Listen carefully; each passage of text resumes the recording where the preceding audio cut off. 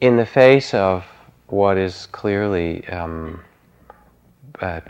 difficult and tragic in the world since the New York attacks and war and things like that, there have been a few moments of humor that have come out that are worth repeating, just because if you can't laugh, might as well, whatever. The first in which I read was a cry for justice in one of the San Francisco papers for Osama bin Laden, and what would be a fitting punishment for him, which is to capture him, bring him to San Francisco, where he would be forced to undergo a sex change operation, and then send him back to Afghanistan.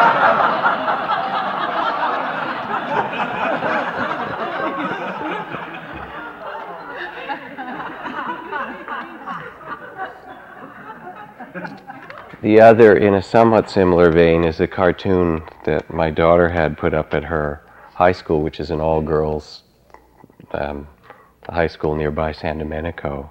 And it shows the mullahs of the Taliban, the leaders of the Taliban, all sitting around reading this letter with great dismay and fear, terror in their faces. And it says, a threatening letter received by the Taliban. To the Taliban, give us Osama bin Laden, or we will send your women to college.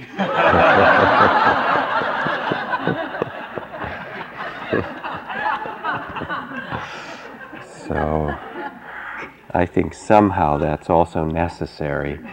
See a little bit of humor in the face of it all.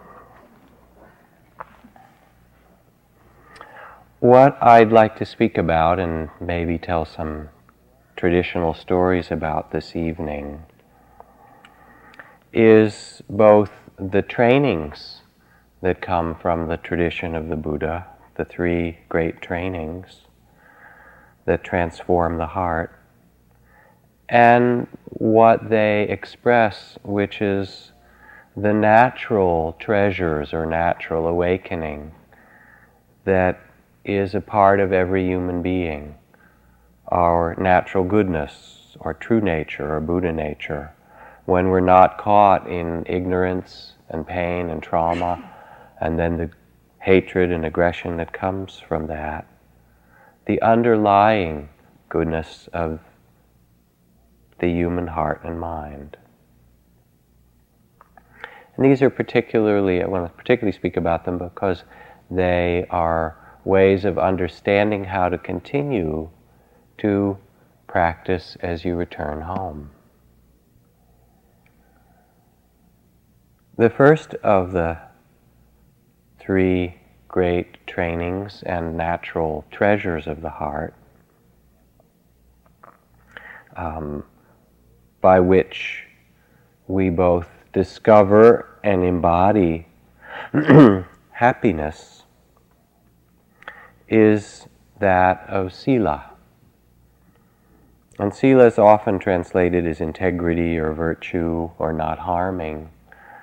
Sometimes I also like to translate it as the practices of compassion. In this sense, compassion is a verb, it's an activity.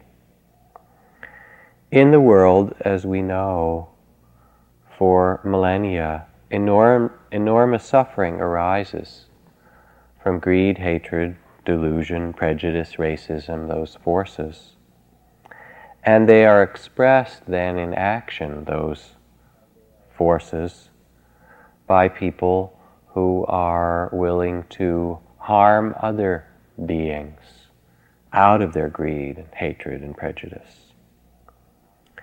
The guidelines for a compassionate life include, as we spoke in the very first day of the retreat, the practices of not killing and cultivating reverence for life, not stealing, but rather seeing that we share the things of this world together, taking care with them, not harming others through false speech or speech, gossip and unkind speech, through misuse of words, and not causing suffering to others through the misuse of sexuality or intoxicants.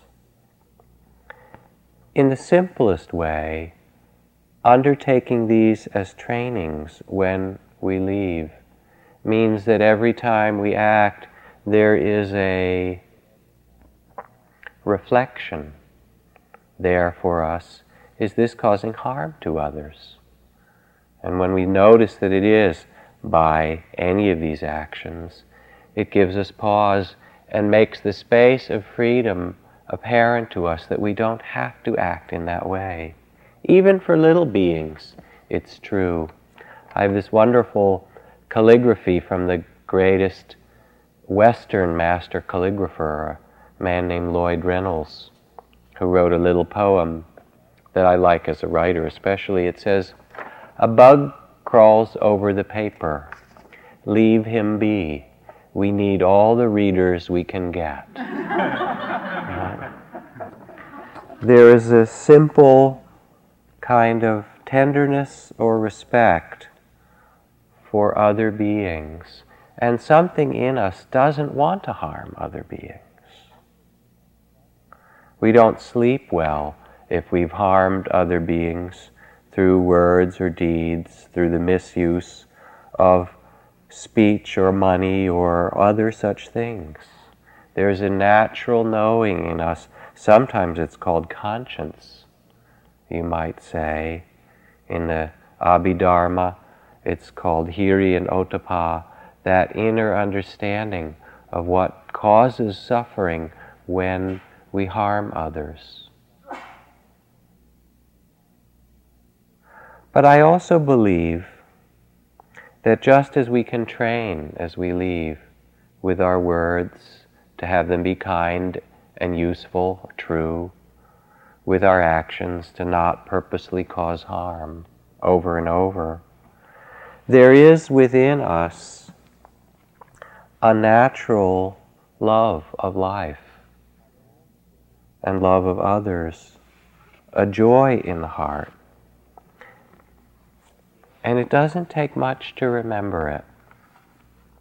One of my favorite stories, this is from the Christian Desert Fathers, in the deserts in the 2nd and 3rd century. Abbot Anastasius had a book written on very fine parchment worth 18 gold coins, and had in it both the Old and New Testaments. Once, a certain young brother came to visit, and seeing the book, made off with it. So that day, when the abbot went to read his book and found it gone, he realized that the brother had taken it. But he did not send after him to inquire, for fear that the brother might add perjury to the theft. So the brother went down into the nearby city to sell the book, and the price he asked was 16 gold coins. The buyer said, "Leave me the book that I may find whether it is worth that." And with that the buyer took the book to the holy abbot and said, "Father Anastasius, look at this book, please. Tell me whether you think I ought to buy it for 16 gold coins. Is it worth that much?" "Yes," said the abbot, "it's a fine book. It's worth that much." So the buyer went back to the brother and said, "Here is your money. I showed the book to Abbot Anastasius. He said it is a fine book worth at least 16 gold pence. And the brother said, "Was that all he said? Did he make no other remarks?" "No," said the buyer, "not another word." "Well," responded the brother, "I've changed my mind and don't want to sell this book after all." And he hastened to Abbot Anastasius and begged him with tears to take back his book. But the abbot would not accept it, saying, "Go in peace, brother. I make you a gift of it." And the brother said, "If you do not take it back, I shall never have any true peace." And after that, the brother dwelt with the holy abbot for the rest of his life. Happily ever after, it sounds like when you read those stories. I believe in us that there is so natural a wisdom that our well-being is not separate from the well-being of others. Or as someone wrote, that if you cut a tree, your arm will bleed. That we are so deeply interconnected. And when you go home, the bridge practice to moving into the world, carrying the spirit of the retreat, is really the practice of loving kindness. In the line at the supermarket, and in the car, in traffic, and there with your family and those with whom you live. Oh, there's a place for practice, indeed. And for all the leaders, local and nationwide, it is natural to us when we are open and listen to the heart to wish well for another, to not want them to suffer. And this story, you hear it and there's some part of you that goes, oh, that was a beautiful way to handle it, that habit. You just hear it and there's something in us that really, at least for me, that really lights up when I hear that story. And it lights up in us because the one who knows, which is the phrase my teacher Ajahn Chah used to use, that place of wisdom in us knows that that is the way, that that is the truth. So this is the first training, but it is also the first natural treasure of the heart, our compassion, to not harm other beings. The second, like sila, in Pali, is called samadhi. Samadhi has all these different meanings, different kinds of samadhi, appana samadhi and jhana samadhi and sahij samadhi, and there's all these Hindu samadhis you can kind of go through, so forth. But in its simplest meaning, it speaks of a purity or wholeness of mind and heart. Pretty simple. When the mind is quiet, the heart is open, we are present for life as it is. Reflect for a moment of when you feel most deeply connected with life. Walking in the mountains, listening to an amazing piece of music, sitting in meditation, making love, planting your garden, creating something beautiful. Those moments when we are fully present, not with struggle, but somehow in harmony with things as they are. There is such happiness to be found when we are where we are, not trying to be some other place, not scattered and worried and confused. Sure, those things will come. But when we rest instead, alive in this moment as it is. My teacher Ajahn Chah used to call it just this much. Or maybe it's just that much. Just this much. Things, we have all these ideas about who we are and how the world should be, and actually our life is moment by moment, just this moment, and this one, and this one. And this is what we are given, the reality of the present moment. When you go home, the more that you are able to live in the present, by simplifying your life in certain cases. Yes, that's right. Spiritual life is not just about some meditation practice. It really makes us have to look at how are we living our life? Is it a wise way? Or sometimes when we can't simplify, because it's a very complicated culture, to simplify inwardly somehow, so that we can do each thing as it comes and tend to it. There is a trust that comes as we practice, that if we handle what is here now, and what is here now, and what is here now, more and more the unfolding of life carries us rather than our ideas about it. Another story, famous story. This one from Count Leo Tolstoy, who writes about an emperor who raised to the wise men of his court 3 important questions so that he would know how to live. First question is, what is the best time to do each thing? The second is, who are the most important people to work with? And the third of his question is, what is the most important thing to do?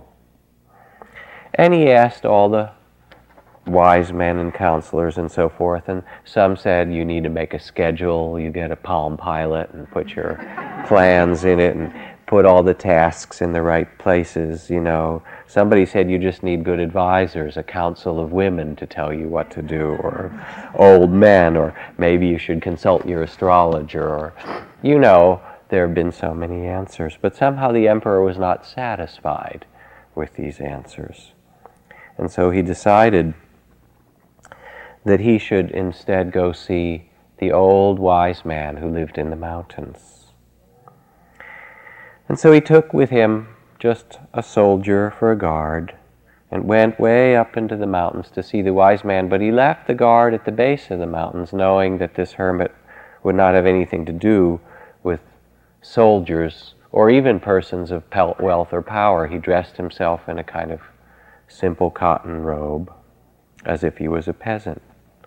And when he got there and saw the hermit digging a garden, he nodded, and the hermit just continued to dig. It was such hard labor. He was an old man, and the emperor approached him and said, I have 3 questions to ask you. When's the best time to do each thing? Who should you work with? And what's the most important thing to do? The hermit listened, smiled at him, and just continued to dig. And the emperor felt quite sympathetic to him and said, well, maybe since he doesn't answer, if I help him, he'll have the energy to answer me. So he said, here, let me help you. And he started to dig. The hermit thanked him and sat down. And the emperor dug for a while and repeated the questions. The hermit just sat in silence, and they took turns working until the evening came. The emperor said, this is useless, I'm not getting an answer. And he was about to go back down the hill when the hermit lifted his head. Do you hear someone running? And sure enough, a man came running across the field, pressing his hands against a bloody wound in his stomach, and fainted. The emperor rushed over and opening the robe saw that he'd been cut very deeply, and took off his own clothes and soaked them in the water bucket there and tried to clean the wound and put a bandage around it. And then the emperor and the old man carried him in the hut, and the guy was delirious and cared for him all night long. And in the morning, as soon as the man's eyes opened, he saw who was sitting next to him, the emperor. His eyes got wide, and he said, oh, forgive me, forgive me. And the emperor said, what have you done that I should forgive you? You do not know me, but I am your sworn enemy, said the man. For in the past war, you unjustly took the property of my family and sent my brother off to war where he was killed. So I swore vengeance and knew you were coming alone to see the hermit today, and took my sword. But you stayed so long up here, I couldn't wait for you to come down, and I sprang out to come get you when your soldier, who was waiting in hiding, came after me, and that is why I have been so badly wounded.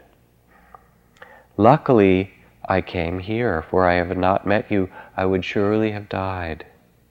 I had intended to kill you, but you have saved my life. I am ashamed and grateful, and if you accept my forgiveness, apology, I vow to serve you for the rest of my days and bid my children and grandchildren to do the same. Please grant me forgiveness. The emperor was overjoyed to see that he was so easily reconciled with the former enemy. He forgave the man, called his servant to take him down and attend to him, to return the man's property, and to bring physicians to make sure that he would heal. Now it was time for the emperor to go back to his palace. Before he returned, he found the hermit again digging slowly in the garden in front of his hut. He repeated the 3 questions. What are the answers? And the hermit looked back and said simply to the emperor, "Your questions have already been answered." "How is that?" asked the emperor. "Yesterday, if you had not taken pity on my age and given me a hand digging these beds, you would have been attacked by that man on your way home, and then you would have regretted not staying with me. Therefore, the most important time was the time you were digging in the beds. The most important person was myself, and the most important thing you could do was to assist me. Later, when the wounded man ran up here, the most important time you spent was dressing his wounds, for if you had not cared for him, there would be no chance to be reconciled. Likewise, he was the most important person, and the most important pursuit was to serve and care for him. Remember that there is only one important time, and that is now. The present moment is the only time over which we have dominion. And the most important person is always the one who is with you now, for you never know if you ever have a chance to be with them again. And of course, the most important pursuit is that of compassion, to make that person and all beings around you happy, for that alone is what will bring happiness to you as well in this life. So the end of another story. Very, very simple.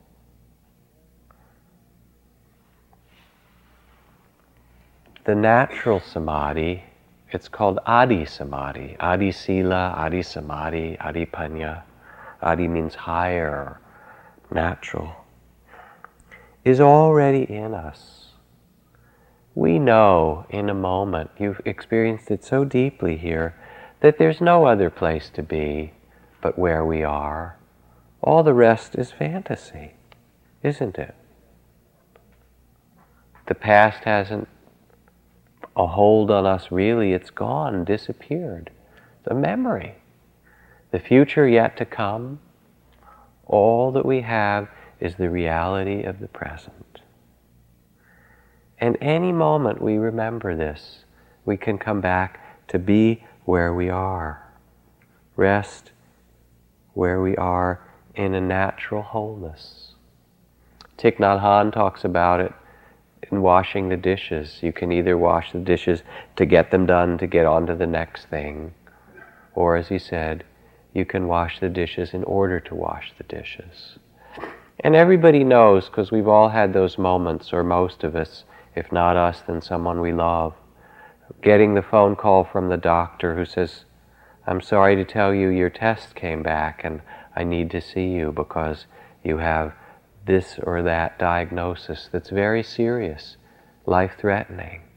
And the minute you hear it, or someone you love hears it, everything changes, doesn't it? The mirror of the reality of impermanence and death clarifies us, and we realize that washing the dishes is a beautiful thing, and seeing the people we live with is a beautiful thing, and taking a step is a miraculous thing. We know this, it is there in our hearts as the reality of wisdom, the one who knows.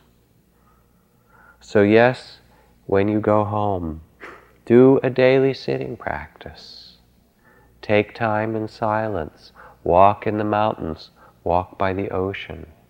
Find a period in the morning or evening to just be with yourself. Do those things that remind you to live in the reality of the present. You know what they are, so you can live wisely. And remember, it's not something you have to develop and get and make. It is who you really are.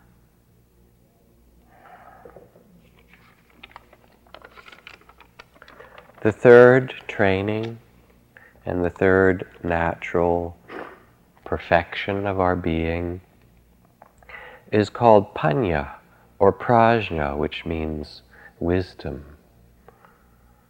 And then it turns into adi panya, adi prajna.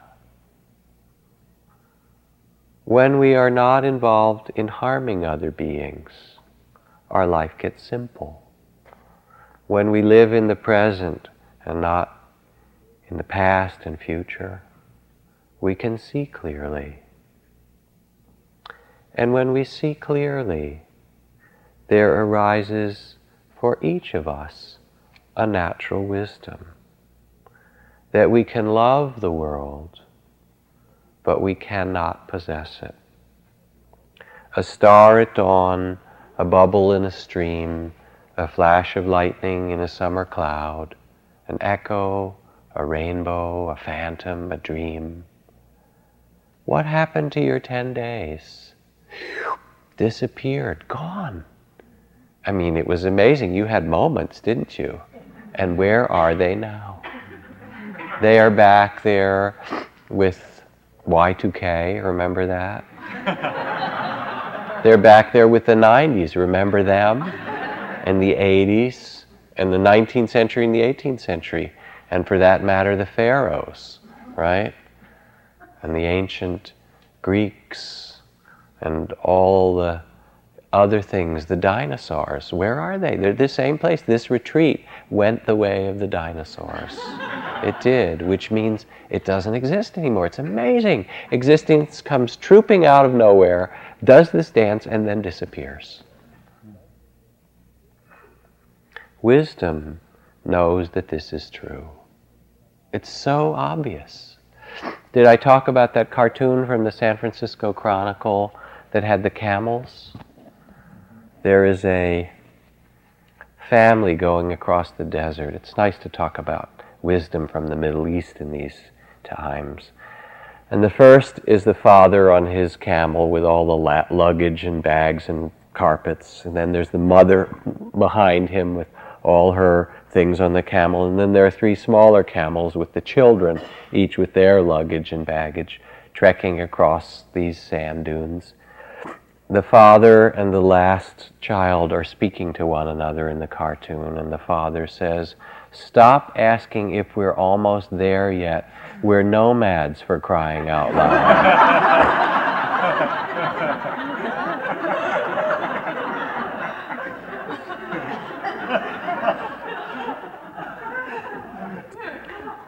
That is wisdom. We are nomads.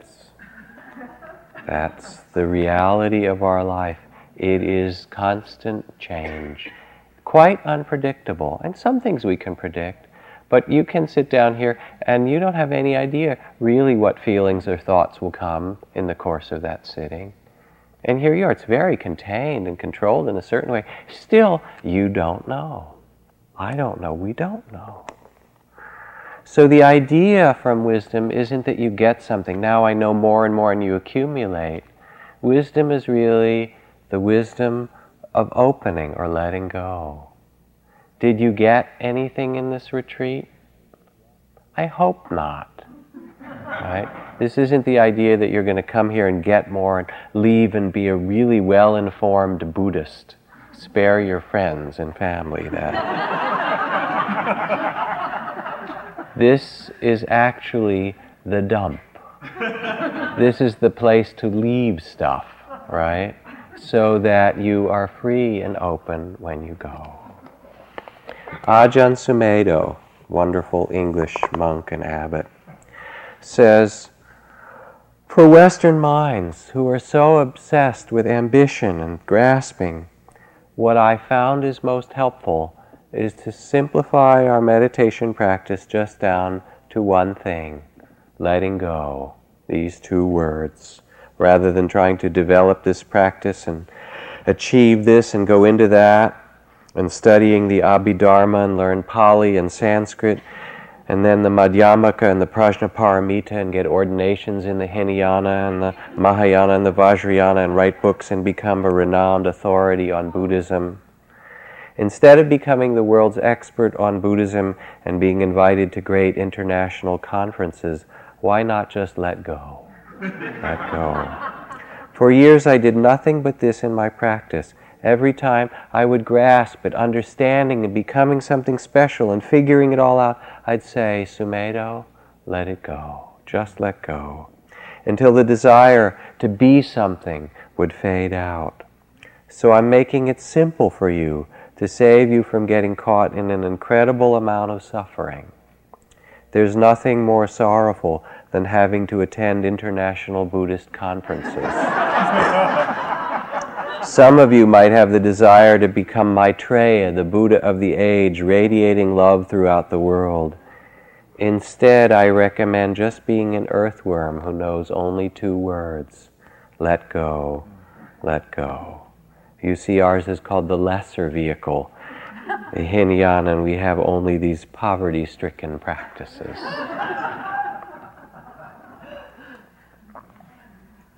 Wisdom sees the truth of impermanence, that things can be cared for, but they cannot be possessed, that grasping makes suffering because we don't control life. We can tend to it, we can plant the seeds of goodness moment by moment and understand the conditions, but we are not in charge, even of our own body. You can take care of it, but you can't say, don't grow old. Does it listen? Not for a moment. It doesn't, does it?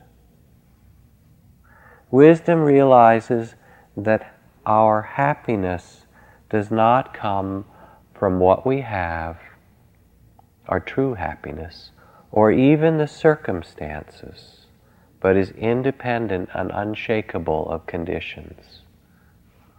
Viktor Frankl, who said, "We who lived in the concentration camps can remember those who walked through the huts, comforting others and giving away their last piece of bread. They may have been few in number, but they offer sufficient proof that everything can be taken from us but the last of human freedoms, the freedom to choose our spirit in any given circumstance." This is wisdom, the wisdom of the heart. And there are all these things that we go out and tend to, and it's beautiful. You tend to your work and your family and your community and the world around as best you can. Tending to a garden doesn't mean you go in and pull on the carrots to help them to grow. You water them. You fertilize them. Sometimes they grow, sometimes they won't. One doctor, an internist, spoke about his early training on a large inner-city AIDS ward at the San Francisco General Hospital. It was a dozen years ago, before all the protease inhibitors and drug therapies were available, and all the patients who were admitted to his service died. Many were young men quite close to his own age, people whose lives mattered deeply to him. After some months of this, he became overwhelmed by a sense of futility. He felt that way for much of his 2 years there. Now, David also happens to be trained as a Buddhist, and it's always been his practice to offer prayers for each of his patients. When a patient dies, even now, he lights a candle on his altar at home and keeps it burning for 49 days. For the whole time he was at San Francisco General, he prayed for each dying young man and lit a candle on his altar for them. Now, years afterward, He tells me, this is Rachel Remen of this, it made him wonder. Perhaps the reason he was there was not what he had thought. He had expected to serve by curing and rescuing his patients. But when their disease proved resistant to his medical expertise, he felt useless. But maybe he was not meant to be there to cure people. Perhaps he was there so that no one would die without someone to pray for them. Perhaps he had served every one of his patients flawlessly.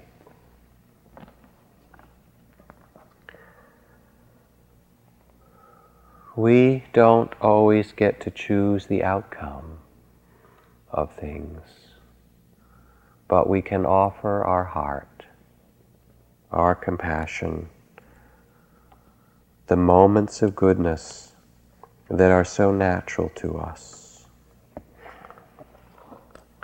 A story for you from the time of the Buddha.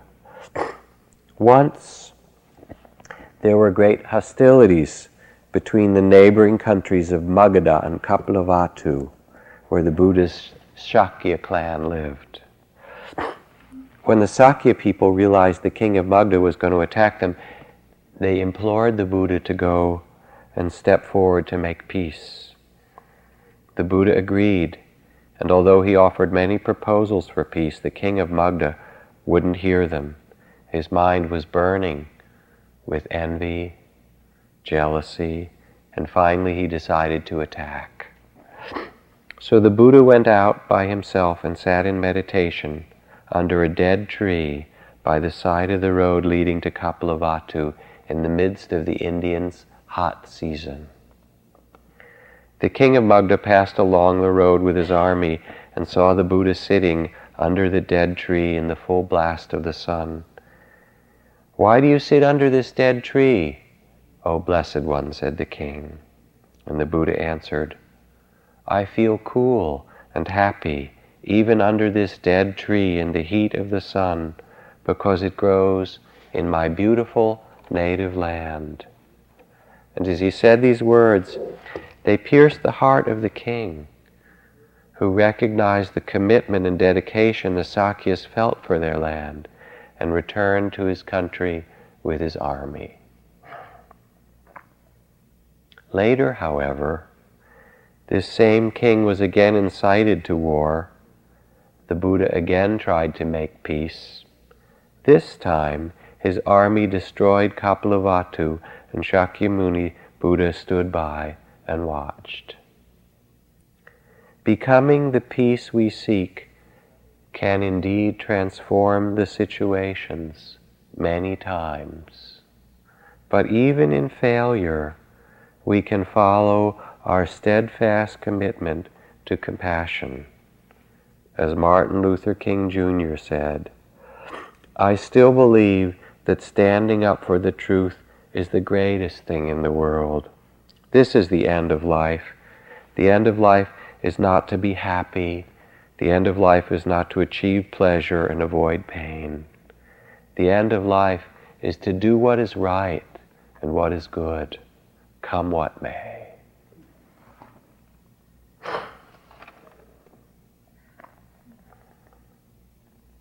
Panya, prajna, sees the world with the eyes of wisdom. Who are we really? Born into this body, are we the body?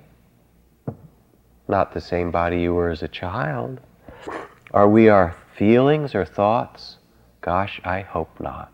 Because they change. You'd be a different person every 2 minutes. Well, in some cases, that's probably accurate.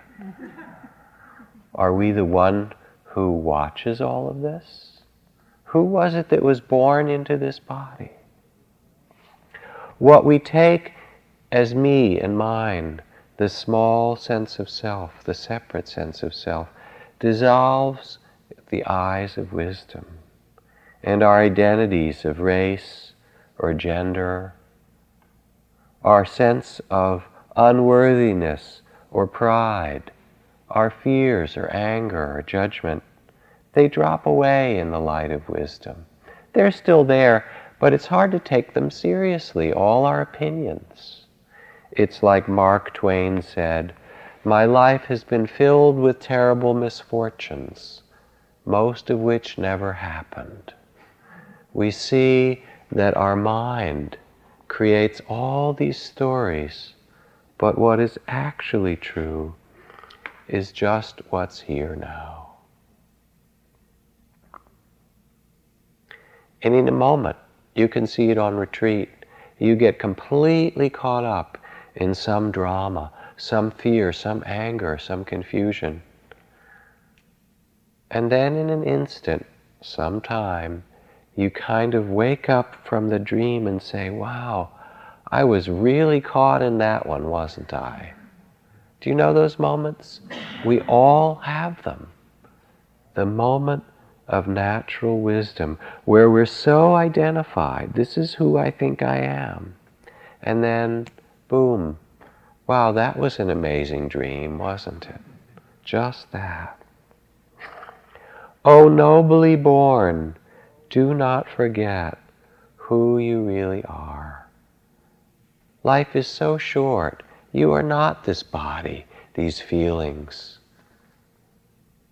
these stories that you tell. The difference, said the Buddha, between an ordinary person and an enlightened person is just this.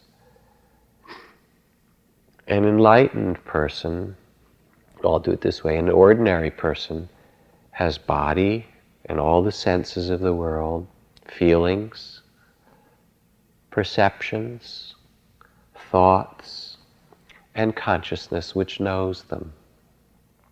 An enlightened person has body and world perceptions, feelings, inner perceptions, all of the thoughts and consciousness exactly the same. The only difference is that an ordinary person grasps these and believes that that's who I am, holds on to them. The unenlightened person. The enlightened person has the same exact experience, only it's not grasped and held on to. There is instead a natural freedom. Even birth and death, said my teacher Ajahn Chah, is the language of children. But in the one who knows in your heart, birth and death happen all the time, and that is not who we are. When we let go, we enter that which is timeless and open, where all things are free to come and go. And every one of us in this retreat has had incredible moments of tenderness or compassion or just being with things as they are. It's such a relief. What we're after is one moment of enlightenment after another, said Zen Master Suzuki Roshi. Moment to moment awakening. My teacher Ajahn Chah asked us a question that was a little bit like a koan. He said, where is it that there is no going forward, no going backward, and no standing still? Was the question that he asked. So I'll ask it of you. Where is it that there's no going forward, no going backward, or no standing still? As a hint, I'll give you a different question. Someone came to the Buddha one day and said, where is it that a practitioner can stand or rest where they will not be seen by the king of death?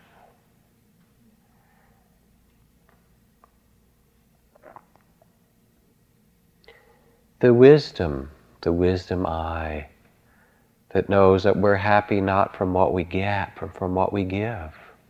That our freedom comes not from clinging, but from letting go. That holding on gives what one Dharma teacher called, gives us rope burn, because it's always changing. It is. And that learning how to live in this life wisely without possessing is our greatest happiness. This is adipanya. This is the natural wisdom that we each have. To be where we are, to see the world as it is, and then to bring forth in that moment our particular gift. Because each one of you has a particular gift to give this world. And it might be the gift of raising one child, or making your garden a place of peace, or speaking out for justice, or making an honest business that's right livelihood for yourself and others, or creating a work of art,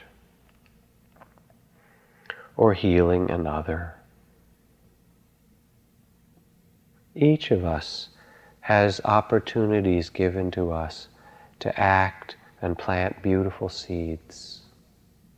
When we realize that we possess nothing, all that's left to do is to make the world beautiful. It's so natural.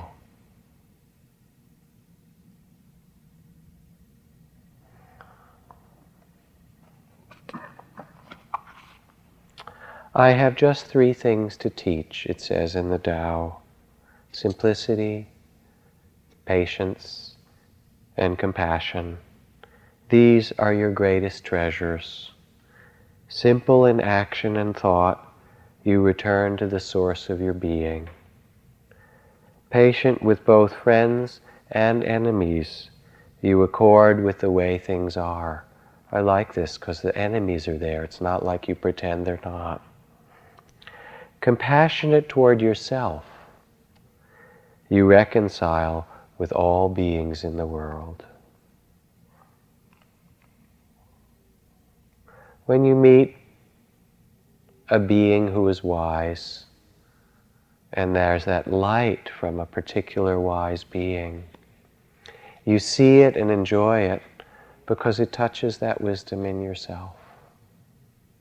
And the wise beings that you see that touch that wisdom in your own heart are usually so simple.